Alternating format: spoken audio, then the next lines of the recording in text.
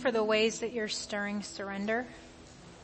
I thank you for how you stirred surrender and confession in Nick, Lord, and I thank you for the way that you're drawing near to us and how you're showing each one of us the goodness that you have for us and the ways that we don't always lift our souls to you. And so, Lord, would you continue to draw us to be a generation that does seek you and your ways.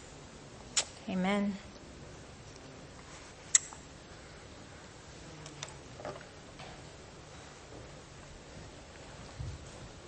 So we have been on a journey. We always say that. I was struck by that as I was writing my manuscript, that for the last several months we start our sermons by saying that we are on a journey. But it's not cliche because it's true. We are all on a journey of learning what it means that our identity is hidden with Christ on high. On a journey of knowing what it means that we are His and that He's made us to reflect Him. And so we've been walking through identity, and we've looked at how we've been set free. We've been looking at how we are known inherently and yet loved relentlessly. We've seen how we're never alone and how we're never abandoned. And we've seen how we are somehow, by His grace, heirs of God's glorious kingdom, deposited to us through His Holy Spirit. And last week we saw that each one of us is chosen for a purpose. And this morning, we're going to look at how each one of us, inherent to our identity, is the reality that we are always protected and provided for when we're walking into His purposes. And so we're going to pick up the story that we started last week with Gideon. And I'm in Judges chapter 7. Verses 1 to 25, so we're on page 381 in your seat Bibles.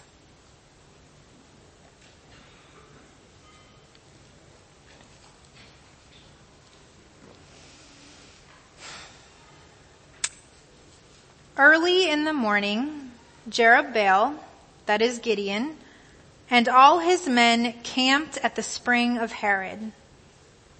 The camp of Midian was north of them in the valley near the hill of Moreh.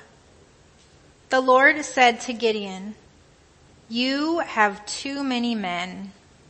I cannot deliver Midian into their hands, or Israel would boast against me, saying, 'My own strength has saved me.' Now announce to the army, 'Anyone who trembles with fear may turn back and leave Mount Gilead.'" So 22,000 men left, while 10,000 remained. But the Lord said to Gideon, "There are still too many men. Take them down to the water, and I will thin them out for you there. If I say, 'This one shall go with you,' he shall go. But if I say, 'This one shall not go with you,' he shall not go." So Gideon took the men down to the water, and there the Lord told him, "Separate those who lap the water with their tongues as a dog laps from those who kneel down to drink." 300 of them drank from cupped hands, lapping like dogs, and all the rest got down on their knees to drink. The Lord said to Gideon, "With the 300 men that lapped, I will save you and give the Midianites into your hands. Let all the others go home." So Gideon sent the rest of the Israelites home, but he kept 300 who took over the provisions and trumpets of the others. Now the camp of Midian lay below them in the valley, and during that night the Lord said to Gideon, "Get up, go down against the camp, because I am going to give it into your hands. If you are afraid to attack, go down to the camp with your servant Purah and listen to what they are saying. Afterward, you will be encouraged to attack the camp." So he and Purah his servant went down to the outposts of the camp. The Midianites, the Amalekites, and all the other eastern peoples had settled in the valley thick as locusts. Their camels could no more be counted than the sand on the seashore. Gideon arrived just as a man was telling a friend his dream. I had a dream, he was saying. A round loaf of barley bread came tumbling into the Midianite camp, and it struck the tent with such a force that the tent overturned and collapsed. His friend responded, "This can be nothing other than the sword of Gideon, son of Joash the Israelite. God has given the Midianites and the whole camp into his hands." When Gideon heard the dream and its interpretation, he bowed down and worshipped. He returned to the camp of Israel and called out, "Get up! The Lord has given the Midianite camp into your hands." Dividing the 300 men into 3 companies, he placed trumpets and empty jars in the hands of all of them, with torches inside. "Watch me," he told them. "Follow my lead. When I get to the edge of the camp, do exactly as I do. When I and all who are with me blow our trumpets, then from all around the camp below yours and shout, 'For the Lord and for Gideon.'" Gideon and the 100 men with him reached the edge of the camp at the beginning of the middle watch, just after they had changed the guard. They blew their trumpets and they broke the jars that were in their hands. And the 300 companies blew the trumpets and smashed the jars, grasping the torches in their left hands and holding in their right hands the trumpets they were to blow. And they shouted, "A sword for the Lord and for Gideon." And while each man held his position around the camp, all the Midianites ran, crying out as they fled. When the 300 trumpets sounded, the Lord caused the men throughout the camp to turn on each other with their swords. The army fled to Bethsheba toward Zererah, as far as the border of Abel-Meholah near Tabbath. Israelites from Naphtali, Asher, and all Manasseh were called out, and they pursued the Midianites. Gideon sent messengers throughout the hill country of Ephraim, saying, "Come down against the Midianites and seize the waters of the Jordan ahead of them as far as Bethbara." So all the men of Ephraim were called out, and they seized the waters of the Jordan as far as Bethbara. They also captured 2 of the Midianite leaders, Oreb and Zeb, and they killed Oreb at the rock of Oreb and Zeb at the winepress of Zeb. They pursued the Midianites and brought the heads of Oreb and Zeb to Gideon, who was by the Jordan. This is the word of the Lord.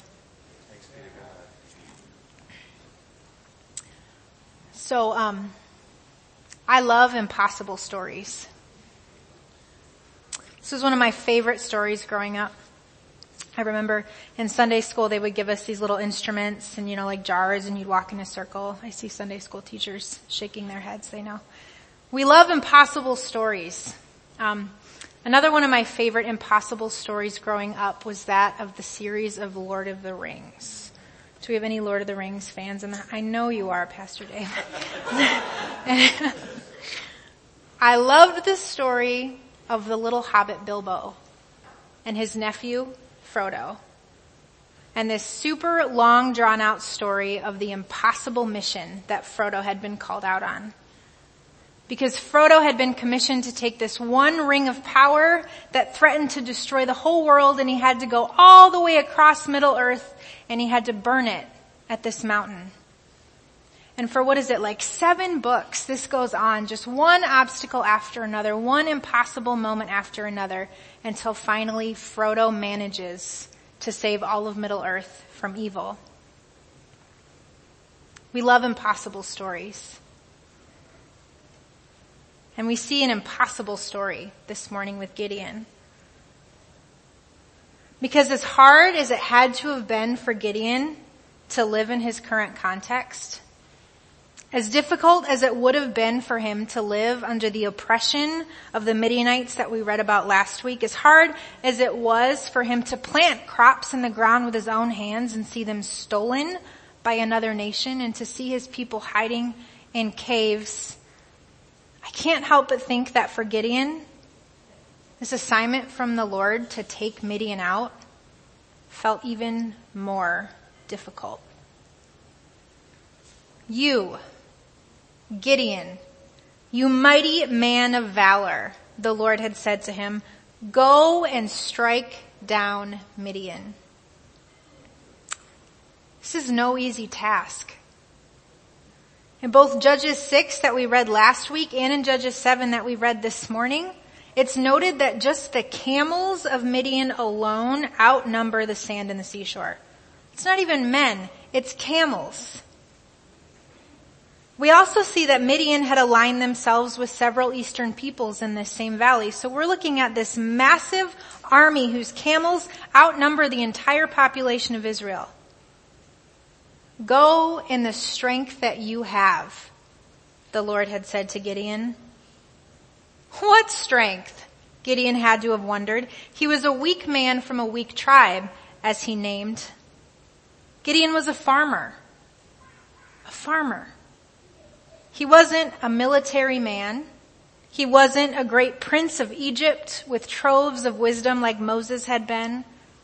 He wasn't a mighty warrior like Joshua had been. He wasn't a faithful prophet like Deborah, the judge before him, had been. He was Gideon. He was a weak man and a poor man and a farmer. The whole scene was crazy. It really was a supposed angel of the Lord sending a weak farmer on what appeared to be a suicide mission. But each time Gideon pushed back and he asked God to confirm through a series of tests that this voice truly was God, that this angel truly had been sent from God, and that God truly was calling him to strike down Midian. And each time God responded and he met Gideon. And so finally, Gideon had come into agreement with God's calling on his life. He would obey this angel of the Lord and he would go and strike down Midian.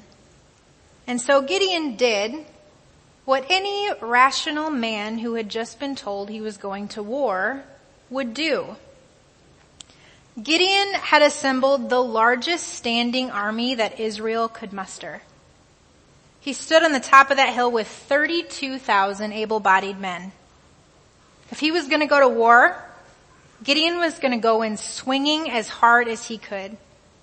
He was going to go in with all the strength that he could muster and all the strength that Israel could put together. But God had different plans. Israel needs to know that it is I who protect them, said the Lord. They need to know that I am the one who's going to provide this victory, not strong leaders and not big armies. And so we're going to raise the stakes a little bit. Send anyone who is afraid home. Quite frankly, I'm surprised anybody stayed. But just like that, 22,000 men handed their trumpets to the remaining 10,000 and went home. Gideon must have been horrified, watching over 2/3 of his army walk off. And what was left was not nearly enough for the task at hand. But God wasn't done yet. Take them down to the water to drink, God had said. I want only the men who cup water in their hands and lap it like a dog. Send everybody else home. I bet Gideon was walking and watching and counting, like, guys, do it this way. Do it this way. But 9,700 of them got sent home because they drank the water differently. 300 men with a farmer as their general standing on the top of a hill, looking at the camp of Midian and a swelling army. It's astounding. And the terror had to have started to settle in. I think that had I been Gideon, I don't know that I'd have had the guts to even believe that angel. I think I just would have been like, well, that was weird. I'm going to go home now. Go home now. And I don't know that even if I had believed that angel, that I'd have had it in me to send those men home. It would have been all too easy to say, God, I'll do this battle thing for you, but they're coming with me. I won't do this with just 300.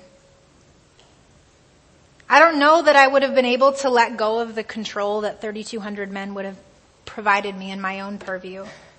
To trust that God was going to provide the victory and to trust His strength to be sufficient over my own. I think the temptation to completely freeze as I watched my army walk off would have been pretty strong. It would have been a lot easier to just go home and do my own thing, to keep living my life the way that I wanted to. Life for Gideon had been difficult, but it certainly hadn't been take out a massive army with 300 people hard. But just as God had chosen old and barren Abraham and Sarah to bear a nation, just as he'd chosen Moses to take Israel up from out of Egypt, just as he'd chosen Joshua to topple the mighty city of Jericho, God had chosen Gideon to do something impossible. In Bible times, to walk with God was not an easy task. To live life his way, to obey his commands, to follow his orders, they were tall orders. They were orders that required an awful lot out of people. But things haven't really changed all that much. In the last several weeks, we've been walking through this series on identity as a church. We've been digging deep and we've been asking the Lord to show us each who we are in him. We've invited God to show us how to live into the realities that we're his, that we're free, that we're loved, that we have purposes. The Lord has been stirring hearts and he's been sifting really hard things to the surface. He's been asking us to do some pretty big, pretty deep, even some impossible things. Many of us are in the midst of deep foundational work.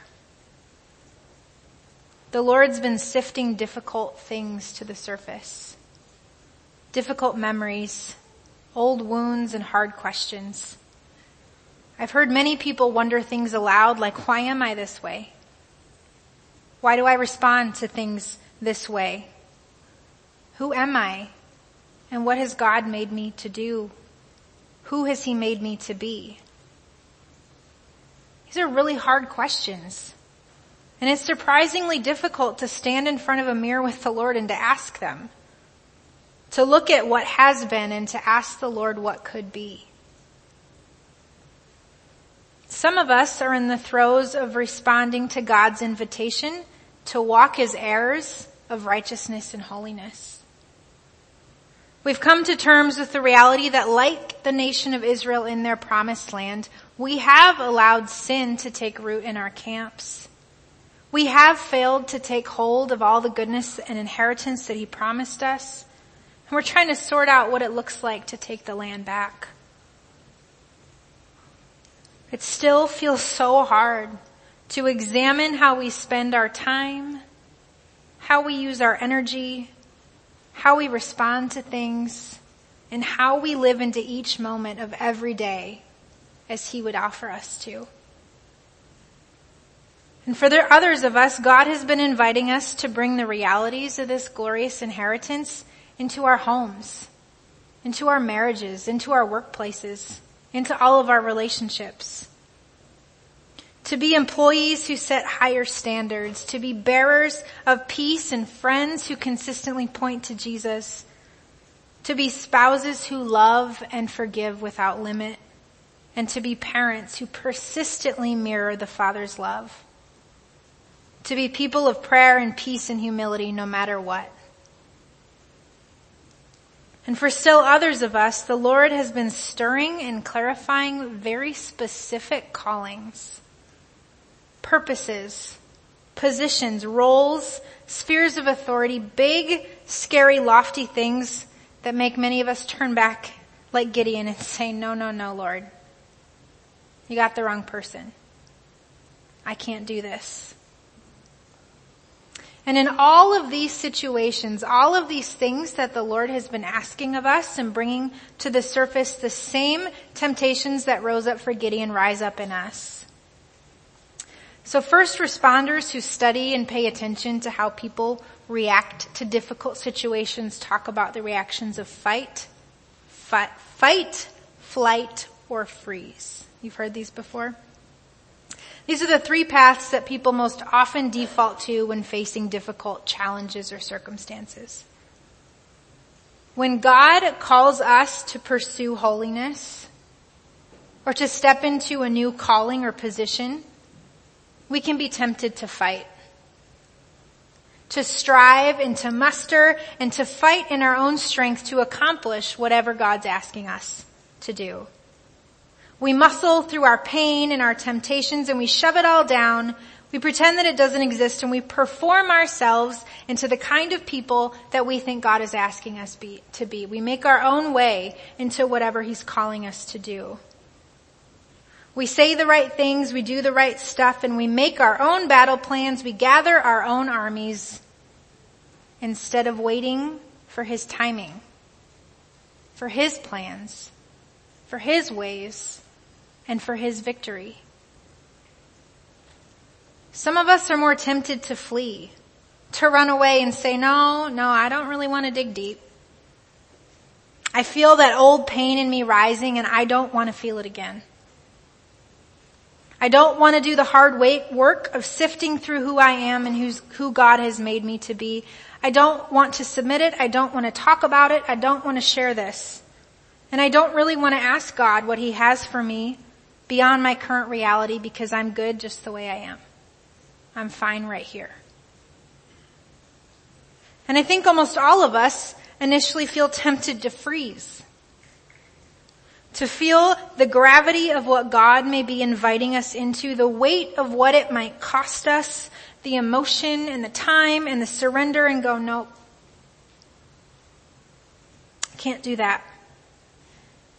It's not for me and I don't have it in me. All of these would have been totally fair and logical reactions for Gideon. He could have said, no way, God. I'm not going in with 300. I'm going to do this my way. I'm taking all of them. And we're going with swords. He could have just fled, packed up and went back to his wine press. And he could have just totally frozen, unsure of how to move forward. But he didn't. God once again graciously reassured Gideon of his calling, his purpose, his very identity through the dream of a Midianite.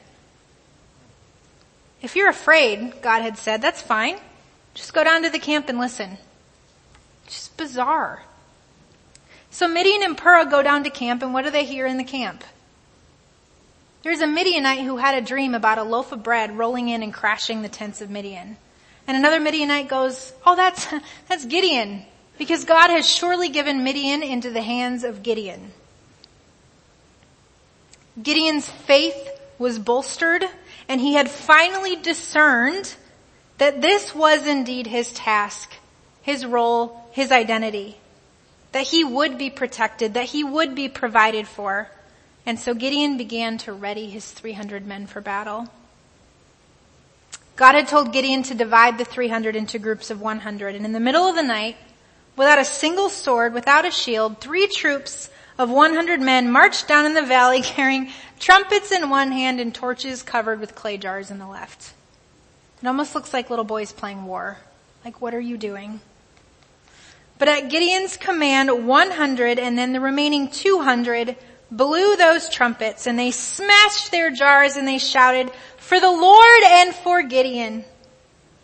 And the sleeping camp was flooded with a calamity of noise. Yelling men and blaring horns, crashing pottery, and the light of 300 torches shone out in the darkness. And the Lord caused the Midianites to turn on one another in shock and confusion. As the few that survived fled from the camp, the men of Israel picked them off. Through Gideon, the Lord had defeated the mighty Midianites with worship and with light. He had protected his people. He had provided the victory with astonishing ease, and he was glorified. The victory over Midian hadn't required the blood of 32,000 Israelites. It hadn't required a mighty war general and his mighty weapons. It required obedience to God's ways. It required worship. It required breaking, and it required light. God had chosen an imperfect vessel for an impossible task, for the purpose of making his goodness and his glory known to Gideon, to his people, and to the whole world that still hears about this astonishing victory. This is what he does. This is what he's made us for. This is our identity. God chooses us, broken as we are, and he calls us to really impossible things. Not because we can do it, but because we can't. And he can. And then he protects us and he provides as we walk in his timing, in his ways and his plans and his purposes, so that through our weakness he is glorified, so that through our obedience his goodness is made known, and so that through us and our lives his kingdom becomes reality. For the last several years, the Lord has stirred so many in this church to pray for the revival of our churches, revival of our city, holy revival for the world. It's impossible. But as a community, we've discerned together that the Lord is asking us to embody, advance, and proclaim his kingdom to our neighborhood, to our city, and to the world. And friends, this is not an easy task. It's required a lot out of us. We labor in prayer, we walk the streets, we encounter kingdom clash and pushback. We wait on the Lord for his instructions and his timing, for his victory, for his armies. And we're still counting on him to protect and to provide and to make a way in his perfect timing. And in the midst of that, he's doing a whole lot of work in each one of us.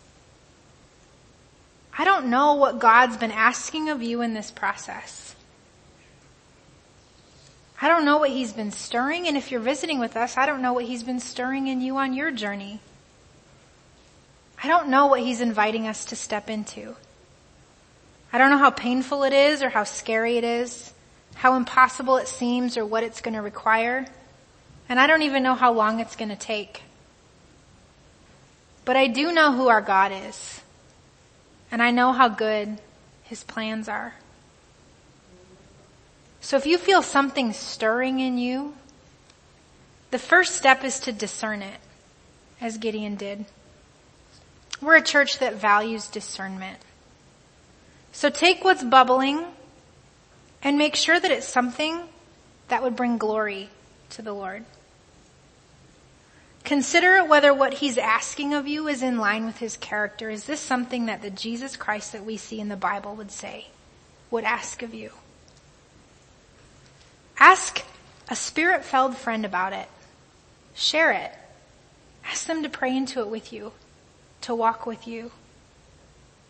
And together ask the Lord what kind of fruit that this would bear if you followed his heeding. Is this going to bear kingdom fruit? And if all of this is from the Lord, then your next step is to decide if you're willing to give up your plans, your hopes, your dreams, your ways of working it all out. Are you willing to lay down your expectations and your timelines, your battle plans and your armies in favor of worshiping, being broken, and seeking his light until victory comes? See, the protection of the Lord is contingent upon obeying his way. We have to do it his way in order to have his protection and his provision. So if you've made it to this point with the thing that's stirring, the next step is to trust him to be your protector, to be your provider, every step of the way. This is the hope of our inheritance in him. Because the God who's inviting you to dig deep, to relay the very foundation of who you are, is the God who promises us in Philippians 1 that when he begins a good work in us, he brings it unto completion. The God who stirs your heart, who gives you calling, is the God who promises in 1 Thessalonians 5 that when he calls, he is faithful. He is the one that brings it to completion. The God who's calling you to step into impossible things is the God who promises us in Deuteronomy that we have nothing to fear because he goes before us. He never leaves us. He never forsakes us. And he's the God who promises that there's a season for all things and his timing is always perfect. I was reminded of how in The Lord of the Rings, the character Gandalf, who represents the Lord's presence, says, "A wizard never arrives early or too late. He arrives precisely when he means to." God promises us that kind of timing. He's the God who promises us in Psalm 91 to command his angel armies concerning us. The Lord reminded me of that this week. We walk with legions of angels when we're walking in his purposes. Right? Like so good. He's the one who showed us how to pray on his army in Ephesians 6 and to stand in victory as beloved sons and daughters and conquerors in Romans 8. And as I read through our text for this morning, I was so amazed at how the Lord met Gideon at each step of the way. He called, he confirmed again, he confirmed again. He built an army, he pared it down, he pared it down, he pared it down, he gave them the tools, he sent them in, he sorted them out every step of the way with astounding provision and protection. This is our inheritance. We are those who are called to walk with the Lord, to live as he leads, to walk with his purposes, and to be vessels who bear his kingdom. And to that end, we are those who are protected. We are those who are provided for as we walk with him every step of the way. Will you pray with me?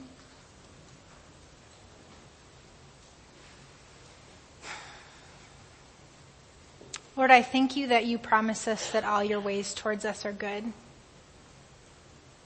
And I thank you that you promise us that your ways are higher and that we are made for purpose. And so, Lord, whatever is bubbling up in each one, I pray that you would show them whether or not it's from you. Lord, would you give us wisdom to discern your ways and your will? Lord, would you bless us with the patience to wait on your timing? Would you bless us with the humility to surrender our plans and our purposes to you? Lord, would you shape us and refine us, and would you help us to be those who bear your kingdom, to be those who walk your way and who walk in your protection and in your provision. Lord, would you surprise us with your goodness? Amen.